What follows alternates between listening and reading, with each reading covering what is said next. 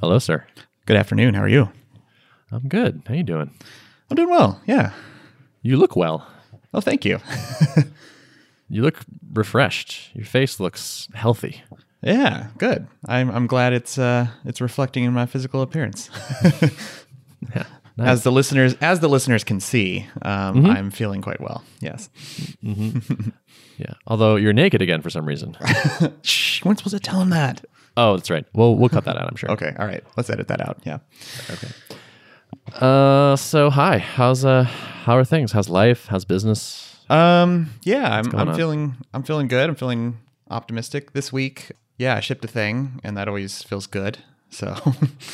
I think listeners could probably hear it in my voice last week, the anxiety creeping in that often happens with entrepreneurship. And I think a lot of that was, definitely valid things to be concerned about and whatever. But like also just the weight of working on a thing for a while, like a long running task, to me always has a certain mental burden to it. And combine that with the fact that like, because I'm solo, which I talked about, last time as being a challenge, like it feels like things on other fronts slow down a bit while I'm heads down on this one thing. So like, anyways, it feels really good to have shipped the thing this week, finally got it out. And now knowing that like, my days are freed up a little bit to kind of shift my focus to areas where I feel like maybe things have dropped off a little bit because I don't have this thing that is drawing all my attention.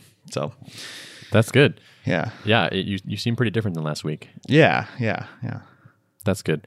I think we talked about last time, like how easy it is to switch week to week, just like from pretty large extremes. I am definitely on the roller coaster, but also like having some conversations too with some mentors and stuff, which always helps. Yeah. Are you making use of the Tiny Seed mentor network? Yeah, a little bit. I haven't dug too deep into that well yet, but yeah, I'm starting to make use of at least a few key folks in there. So it's good. I've been surprised how much value I've gotten from various people over the months and years with just avoiding bad ideas and pursuing good ones. It's so good. I'm actually getting ready probably tomorrow or maybe probably Monday. I'll write my October advisor update, which will be fun to send out. And are you feeling good about the contents of that? Like, you think it's going to be a... Yes. Yeah, definitely. I am feeling good about all that, or pretty much everything in there. So happy to dive into some of that if that sounds interesting. Oh, it does sound interesting. Okay. If you want to record a podcast about it, we can do that now. Oh, we might as well, since we're both on a mic with the recorder. Okay. Well, actually, first, quick personal news. I just moved into my new apartment, which is a nice quality of life upgrade. So I've been staying with my parents, which is kind of hilarious because I was, in my late 30s living at home. But actually, that was pretty great. Like, they have a cute dog and they have a nice house, and it was kind of sobering, like leaving. Like, I probably will never live with my parents for that long again. And I was like, I'm glad I actually had this experience. It was really nice. I liked it, and we were all like kind of sad, and like we're all gonna like miss each other just because we got used to hanging out way more. Yeah, that's nice. Nice to have those points of time, those short periods of time where you get to kind of, be close to family. Yeah. It's nice. Years from now, I think I'll still appreciate that long chunk of time we get to spend together. Mm-hmm. That's cool. Yeah. So, but I'm in the new apartment now. Moved in yesterday. Movers are still 100% worth the expense. I don't care what they cost. Don't ever move yourself. Yeah. If you can at all avoid it. Yeah. That was great. And yeah, the new place is nice. It's definitely the nicest place I've lived. It's kind of a treat myself kind of thing. So everything's nice and new and shiny, and it's pretty great. Very cool. Are you in Boston, or is it just outside of Boston, or where? Outside of Boston. So Okay. Tuple headquarters is in Somerville, which is just a city outside Boston, not too far, a couple miles. The new place is a 10-minute walk from the office. Very cool. Very cool. Is the office at one of the Tuple folks' house? Or Oh, do you yes. have- Yes, okay. Tuple headquarters is at Joel's condo. Oh, nice. Okay. So the office, quote unquote, is the second bedroom that they don't use that much. Very so we nice. just threw 3 desks in there, and there we go. All the best startups start in somebody's, extra bedroom. So Yeah, it makes sense. Join The the club. rent, the price is right. The rent Yep. is great. Yep. Actually, working out of a house is wonderful. Like having a proper kitchen to do lunches at, and like, we play some video games during the day, and we store our bikes here, and like it's nice to actually have all this room and real, facilities. if we added some people and decided we wanted an office, I would probably want to look into like renting a thing like this. Like, can we rent a 2-bedroom house somewhere? Yeah, I see these in downtown Minneapolis, like along a stretch that I am commonly hitting up restaurants and stuff. I see these like live work spaces. I don't know what balance of living and working they are, but some of them, like, people are running like a pop-up restaurant out of it. Other people just seem to have like a little studio set up, but there's like, in all of them, there's like a giant kitchen in the back and like some couches, but then clearly some like workspaces too, which is just kind of an interesting concept. Totally. Yeah, I could see that being good. One cool thing about this new apartment area is there's like a big, kind of like a common space. They call it like a suite or something, but it's like just like a large open area with a bunch of seating and a kitchen and a roof deck, and it's almost like a fancy co-working space that I think I can invite other people into, which would be pretty cool. Nice like way to break up the week, perhaps. Do a half day there or something. So yeah, so that's exciting. That's nice to not be a car commuter anymore. Can't tell you how good that is. I knew it was going to be annoying, and I was still surprised at like how much it added to my stress level to start the day with like a frustrating near hour-long commute and get to work feeling kind of crappy, and then like to end the day and be tired and be like, I'm going to get in this car and sit in another hour of traffic. And it's like, or I could wait until traffic clears up, but then I have to kill like 2.5 hours doing something here, and then I'm going to get home at 9, and it's just like, there's just no good options. So I feel really relieved to be out of that particular thing. Such a quality of life boost, you know? I mean, for sure. Yeah. And my walk is down a bike path. I don't even have to walk on any roads. It's kind of amazing. Yeah. Will you do it all winter, you think? Yeah. I mean, it's only 10 minutes. Yeah. And I have boots and stuff. I was born here. I know how to walk in snow. Nice. Yeah. So I feel good about that. This is the first time I've lived alone. Second time, actually, but first time in a while. And so it'll be interesting to see how the social isolation part of that feels. Not my strong suit being alone, but we'll see. So I got a 10-month lease. So if, worst case scenario, I can bail out pretty fast if I'm like, this is not good. But we'll see. We'll give it a shot. Well, I imagine it's good that you're coming into an office with your co-founders and getting all that kind of interaction. I imagine it'd be much tougher if you were working like a remote programming job alone in your apartment that you're living in by yourself. Yes. Yeah. That would be a disaster for me, mental health wise, for sure. But yeah, that was kind of my theory, was like, okay, I'm getting enough social interaction, I think, during the day and like when I had roommates in my other place, like we didn't interact that much, honestly. But more on that later, I'm sure. So this last week, over the weekend, we read Shape Up, Ryan Singer's book, which is great, by the way, as expected. And so we spent some time this week, and tomorrow we are actually going to be presenting some of our shaped pitches at basically a betting meeting to talk about like what we think we should invest time in next. So I'm excited to have a more intentional approach to what we're doing next.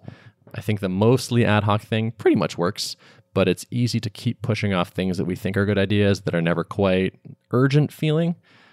I saw a couple things that Spencer's planning on proposing, and it's like, oh yeah, some of these would be, I would love to just invest the whatever couple weeks it takes to get this thing out the door. It's not urgent, but it's going to make people happy. That's cool. So are there any known modifications to the process that you guys are going to make at this point?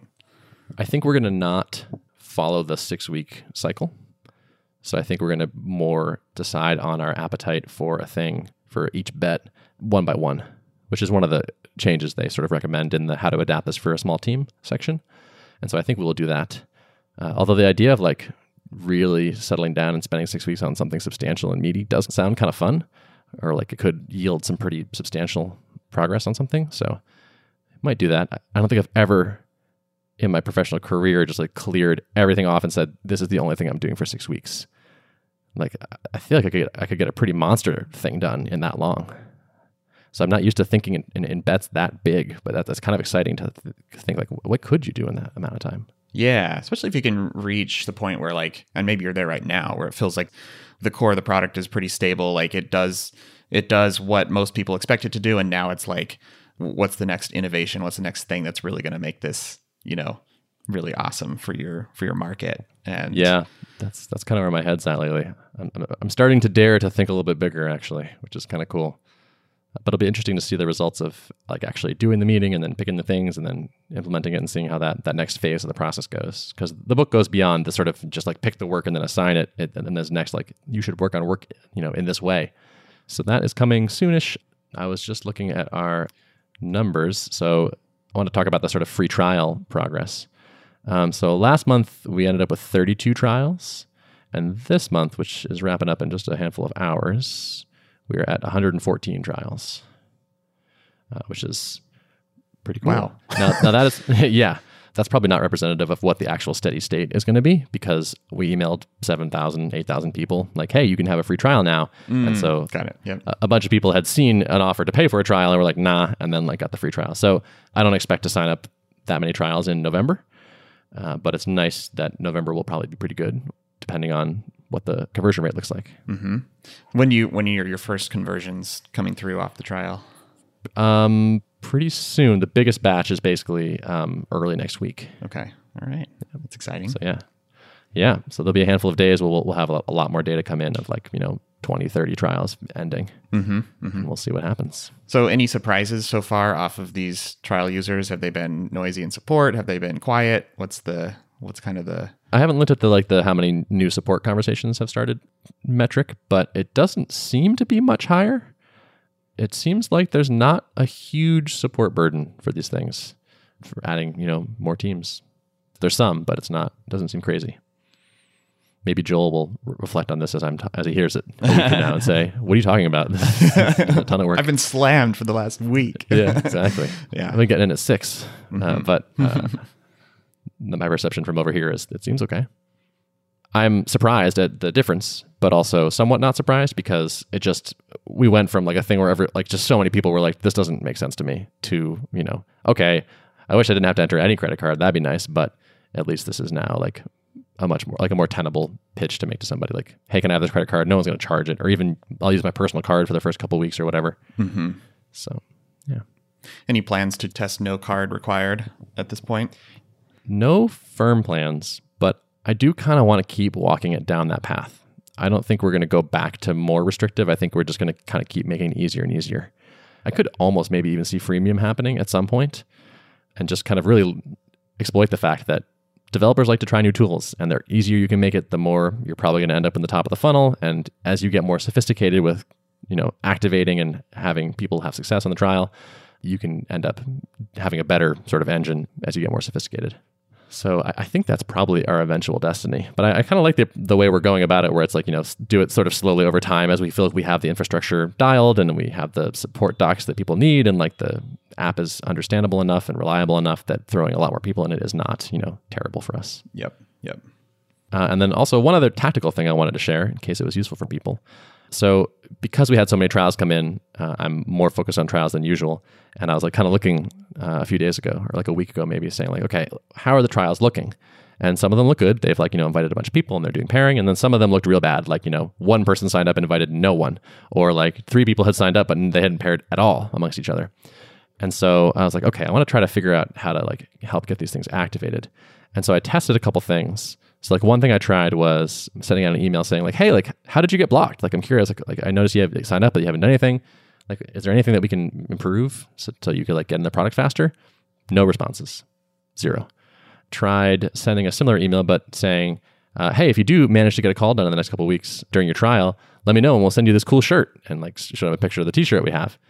And got a little bit of response. Kind of also didn't really seem to work. No one was oh, cool, awesome, really definitely no one is taking me up on that offer. Some people have actually activated since that email, but I haven't seen any cool, I want yes, you sold me on this thing. The next thing I tried was emailing people and just saying, hey, let me know if you want to do a tuple call next week. I can show you some cool stuff in the product. And that has been getting an awesome response. Nice. Yeah, the hit rate on that is like at least double. Yeah. And people are saying yes and setting up calls with me. And the more I thought about it, the more I'm this is even better for me than just activating a trial, because now I'm in the product more, which I just think is good. The more I can use it, the better. And I'm getting the experience of basically onboarding a person, which we used to do all the time, and just seeing what's confusing and what they like and what they don't like, and what do I wish I could show them that I can't, that kind of thing. So it's oh, wow, this is actually probably win-win. I'm glad this is the one that's winning, because I think this is actually even better than those other 2 options. Nice. And I wonder, yeah, because that's the t-shirt is you're offering to give them something, but I suppose maybe they're just like they're too early. They're like not in love with the brand yet. Like I feel like someone who's really like, all about that tuple will want like all the tuple swag. But like if you're just really brand new to it, you're just like, I don't know. I don't know if I even want your shirt at this point, Totally. But like to say like, I'm going to give you what could be like a behind the scenes look at some cool product stuff coming up and like a really concierge experience. I can see, I guess it makes sense why that would be kind of good bait, Yeah, I think so too. And it's also kind of like it's like a one-line email. And like, I think it reads more like, oh, like someone actually wrote this. Like this is not like, the automated version or whatever. I feel it more human kind of and easy to read. It wasn't like a long multi-paragraph thing, blah, blah, blah. It was just like, oh, a quick offer. Like, oh yeah, sure, that sounds good. This kind of is an example of something I feel like we've been pretty good about doing that I wanted to like sort of mention because I think it's a good general lesson of starting with a manual process and then trying to figure out the manual process and then automating after. Because the easy thing to do here would be like, oh, like we want to increase trial conversion or like activation rate. We should have an automated email that goes out if people don't do it. And like you could do that. Maybe it moves the needle a bit, but you don't like, why is that email the one? How do you know that one actually is any good? But after some testing, it's like, oh, this one is really working best. If we're going to automate it, let's pick this one and maybe keep testing. But now I at least have sort of like a baseline of some data and some experience to say like, this is the one we should actually do. Yep. It's not like you can just even take like the industry best practices on onboarding emails and slap those into your pipeline. Because I think every market is different. Different spaces want completely different things in the form of onboarding. Some want like a ton of education. Some want you to not really email them at all, maybe just a few here and there. So I think, it varies so widely that I think it really does pay off to test this stuff out. I have it on my list to keep doing this. Like I've experimented a little bit with like sending, when people sign up, I send myself an email from the app.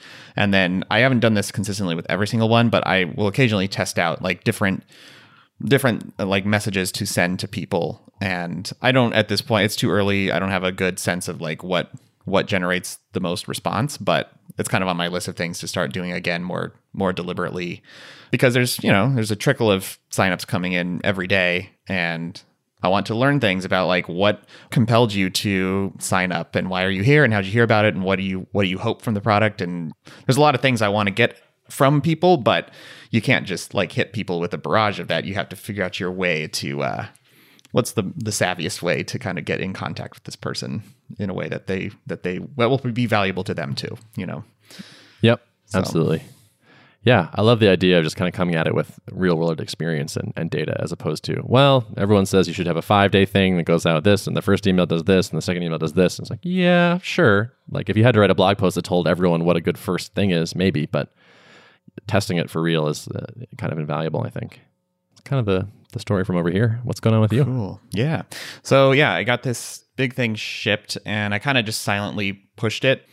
There were just a lot of loose ends to tie up. So basically it was kind of converting the product over from being configured primarily via the UI to being configured in a config file and deployed from a CLI.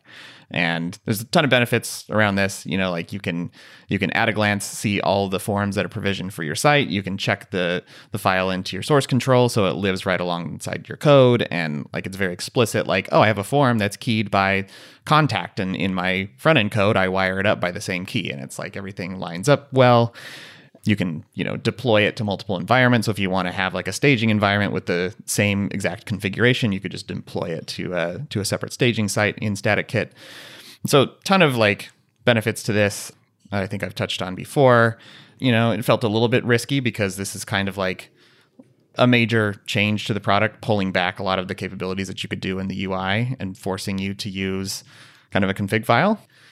Yeah, I'm optimistic about what it sets me up to be able to do, to add new functionality and only have to worry about updating the schema for the config file and maybe adding some helper utilities to the CLI.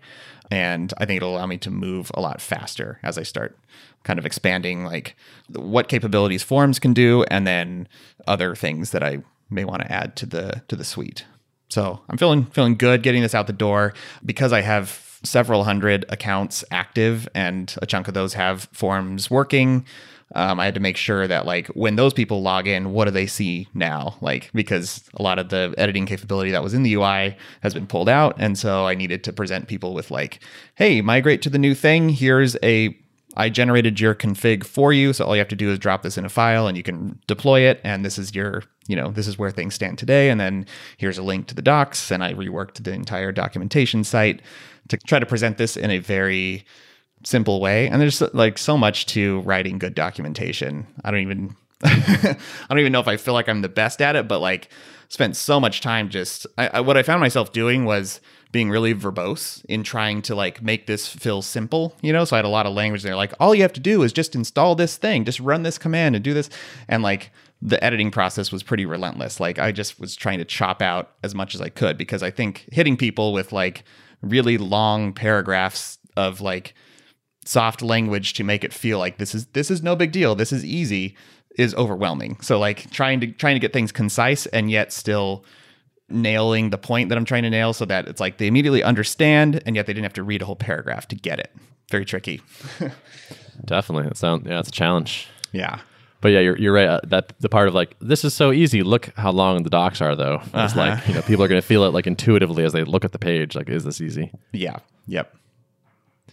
There's also like kind of this advice in technical writing that I think is pretty good, which is like avoiding the kind of like, you should just, and then just do this, like as if everything is easy and like, oh, like you're never going to come across any problems and like this is always simple, and can be kind of a smell perhaps.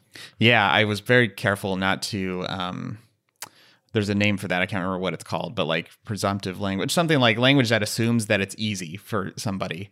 Just simply do this, or you can easily do this. And it's like, no, don't assume that. Like everyone comes with a different level of experience. Just present the information without that kind of bias in it. Yep, totally. So then you said you launched this kind of quietly. Are you planning on, like, have you announced it to your customers? Do they know it's a thing? Like, did you email them or anything?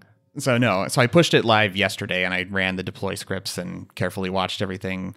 And so by the end of the day, I was pretty fried. I was like, I could just reach out to them the next day. And so I've been thinking about like what the right communication is for this. Like if they log in, they'll see the migration instructions. So it should be pretty straightforward.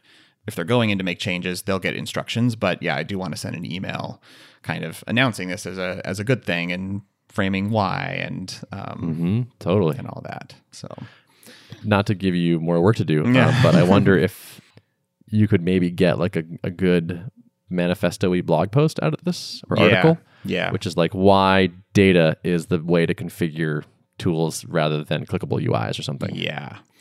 I think there's a whole kind of case to be made for this. And like, it kind of aligns actually with kind of the move of a lot of tooling into a declarative format. Like we use React now. And so we're not like manipulating the DOM with instructions. We're just telling it how we want the state of the world to be. And then the engine under the scenes makes it all happen. And that's basically what this is. It's like, you just tell me what forms you want and hit deploy. And then if I need to create one, I'll create it. If I need to update existing ones, I'll make those updates, So it's like the declarative paradigm is almost always across the board a better experience. And, we already have that in like server provisioning with Chef and Puppet. And like, there's a lot of other places where this has been used. But so I think there's a blog post to be written at least kind of framing this in that way. Yeah. I think that'd be great. You created yourself a nice opportunity here, which is like you now have a marketable thing to talk about, and you could just say like, we have this now, or you could kind of make a little clickbait kind of, be useful to people and explain why this is kind of a good paradigm and what the advantages are and why they might want to think about it for their open source tool or whatever. Yeah, totally. Yep. I brainstormed all the marketable opportunities around this, so I have like several pages of notes about this that I've jotted down, but then for most of the last 2 weeks, I've just been like making it so and building the product side of it. And now coming out of that, I'm like, I feel like I need a vacation from all this like effort that I've been putting in. And like, I'm almost lacking the energy to do all the ideas that I want to do in like actually marketing this thing. But I know that's like a really important thing to not ignore. Like, don't just let this slide by as like, oh, it's just a little product update. Like, no, this is significant, and it was a significant effort, and there's a lot of good things to point out about it. So yeah, for sure. I think at the very least, everyone on your mailing list should hear about it. Yeah. Yeah. Totally. But I tell you, in a format that they could share even with other people would be cool. Mm-hmm. Yep. I can empathize. Yeah. Yeah. Like, great, the dev work is now done. Great, now you, same person, you go do a bunch of marketing things. And Yep. apply your creativity and write some more. Remember all those docs you wrote? Well, do a whole bunch more writing and editing and all that. Right. Challenging. Yep. But that is the work we do. Yeah. And it would be a shame to miss the opportunity to like, turn it into that sort of additional value. Totally. Yep. No, I agree. Do you feel good being out from under that project though? Oh yeah, it feels really good. Yep. And now I can kind of turn my attention towards, I want to try to reignite another round of conversations with people who have come into the fold, who have registered for accounts. The strategy from the get-go with StaticKit was like, okay, there's a trend around static websites. There's the Jamstack ecosystem. There's a lot of interesting things happening.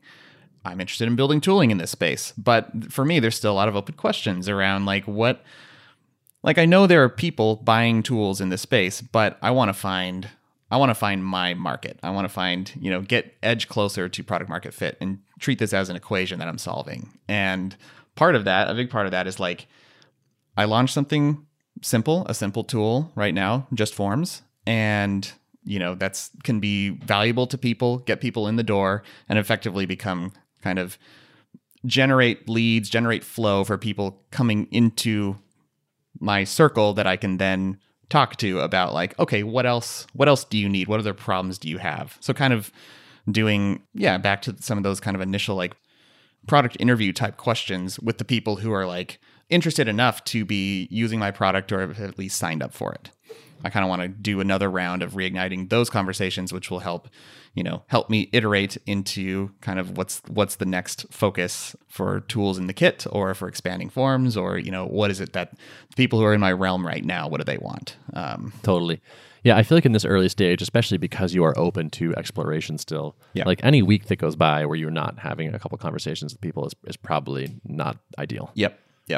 And I think that's why I even like just turning my focus on this longer task for a couple of weeks and kind of letting other things slow down was just so painful, really just mentally challenging, so. Mm-hmm. Totally. Well, you can come out from under it now. Yep, totally. After you do your marketing, eat your marketing vegetables.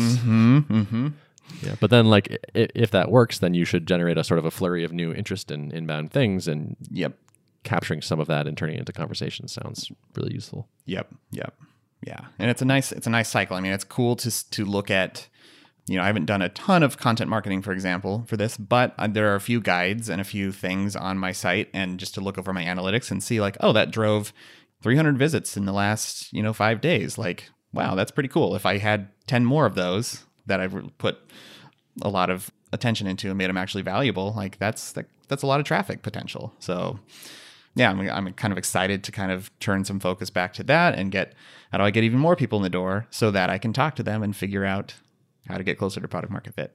So yeah, totally. I like it. Yeah. So anything else going on? Probably not, right? You just shift a big thing. I imagine that's your thing. That's the big thing on my mind. Yeah, I am traveling, so I'm heading out to California for 2 weeks. Actually, one of the longest trips I've taken in a while. It'll be a working trip, so visiting family and stuff, and plan to like kind of have my office away from the in-laws' house, just so I can make sure to get a good chunk of time to get stuff done while I'm out there, which I think I've learned the hard way that that's what I need to do to make sure that like my days aren't too chopped up or too distracted, I hear this is a great time to visit California. Yeah. Luckily I don't come from the area where there's, bazillions of wildfires, but hopefully we make people it through being evacuated and a lack of power and all that. Yeah, man, things are getting rough. I know. Yeah. I'm sure we'll be breathing in the smoke. It all kind of settles in the Central Valley floor. So I'm not looking forward to that. Yeah. Well, hopefully it'll be good anyway. Yeah, but it is, I think it's like 70 degrees over there right now. And we've been in the 20s this week. Wow, already. So, yeah. Well, here it comes. So I know.